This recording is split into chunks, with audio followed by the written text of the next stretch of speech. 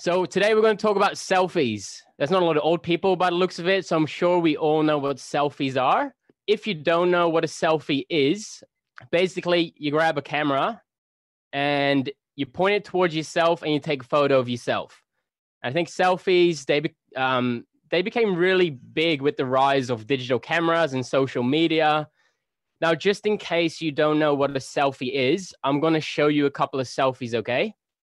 I don't take selfies myself. So I was wondering, who is someone that is so full of themselves that I just know if I go to their Instagram, their Facebook, they'll have a couple of selfies.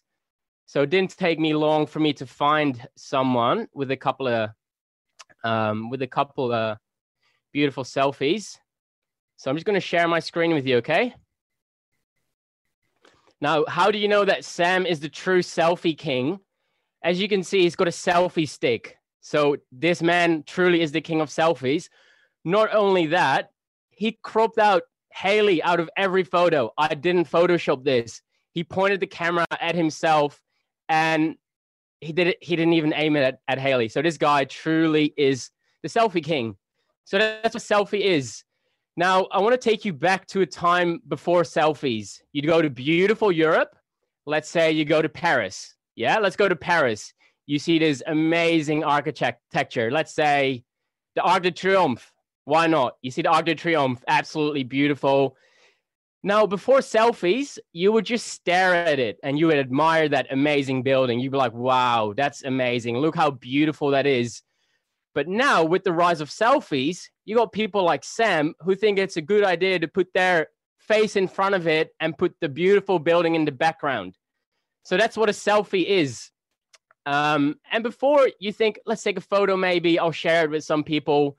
But yeah, today people think instead of just being in the moment, enjoying that beautiful sight, what people do is they put their face in front of it. So kind of crazy if you think about it. Let's go to the first verse. Can you go to 2 Timothy chapter 3? Verse 1. This know also that in the last days perilous times shall come, for men shall be lovers of selfies. You see that? That's what it says in my Bible. Men will become lovers of selfies. Now, we often think about these passages and we just think, you know what? They're talking about people in the world, people without God. That may be true, but the writer is writing this letter to the church here. And I think this list can apply to us as well. It's just people in general. And he's saying people will become lovers of self, lovers of selfies. And like I said, I think it can apply to us as well. He's warning us that people can come to church thinking about themselves. And he says it'll get bad in the last days. So the Bible is warning us here. And I'd like to ask ourselves, how do we come to church? Do we think, man, I really want to sit in that chair. No one better sit in that chair. That's my chair. I don't really want to talk to her. Yeah, let's go talk to him. Man, the pastor better give a good talk today. Better be something I can get something out of. We better sing my favorite hymn. I'm going to be so angry if you don't sing my hymn. And you can come to church in selfie mode. I've done it heaps of times where you're just looking at yourself. You come in, you're looking at yourself thinking, you know, you've got all these things going on in your life. You tell people, hey, come here, look at me, look at me, look at me, look at my issues. And you know what? I'm just going to speak out of my own experience. Some of the most miserable times that I've had in my life were when I was stuck in selfie mode. And I see it in people around me as well. Some of the most miserable people that I see around me are people that are stuck in selfie mode. They can't see anything or anyone but themselves. And I think the best thing that we can do today or this year, maybe it's not too late yet for a New Year's resolution, is that there's actually a button on your phone. Do you know that? Sam, did you know that? You can turn selfie mode off. So if you push that button, it takes you off selfie mode and you can't see yourself anymore. And I've been coming to church my whole life. I've had many spiritual ups and downs in that time.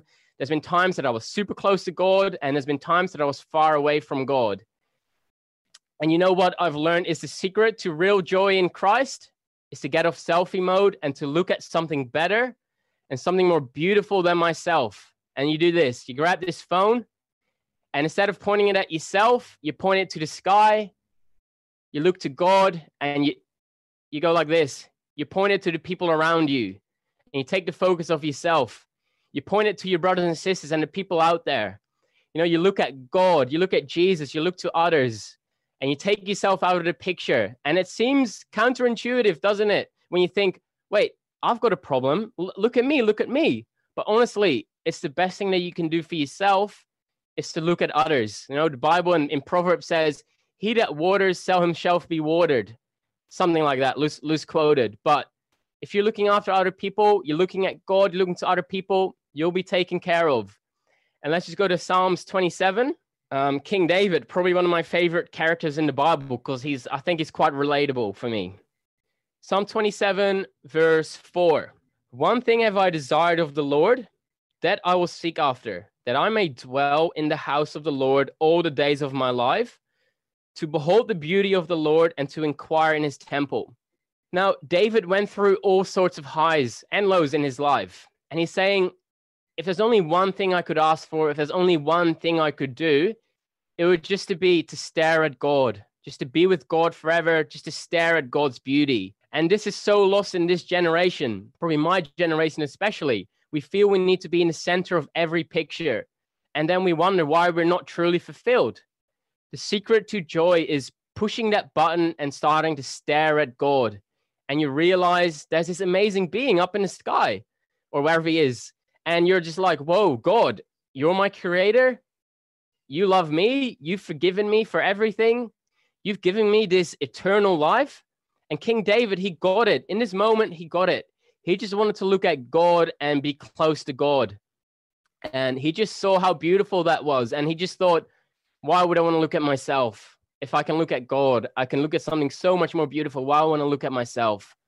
And that's just what I'm trying to bring across tonight, that you might be going through stuff at the moment. You might not be the happiest you've been. You might not feel truly content. And I'm really not trying to take away from your hardships. I know life can be hard and we do go through hardships and there is times that we do really need help. But just having this attitude will bring you so much joy in your life when you just realize there's someone so much better and more beautiful to look at than yourself. Even you, Sam. I know that's hard to believe, but there is someone out there more beautiful than yourself, which is God, of course. You're a close second.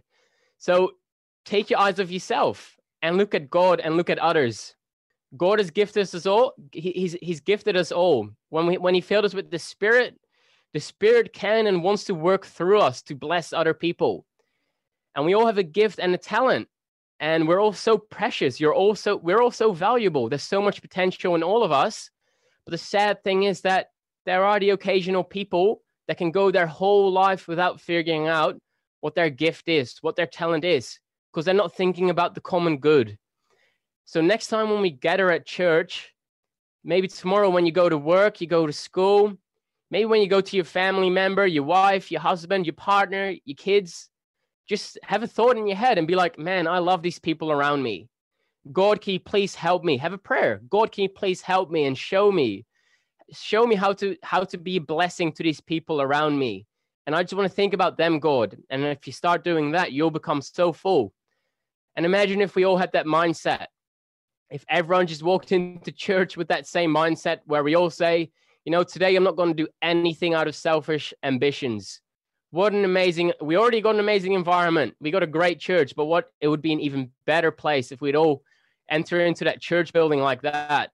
That workplace, that school that you're in, it's going to become a better place if you're like that, because that's when God and the Spirit can start to move and work in your situation. So guys, don't forget that God is looking down at us tonight and he sees us as his sons and his daughters. Just think about that. The God of the universe. He handpicked you and me, and he's now our Father, and he wants us to be with him forever.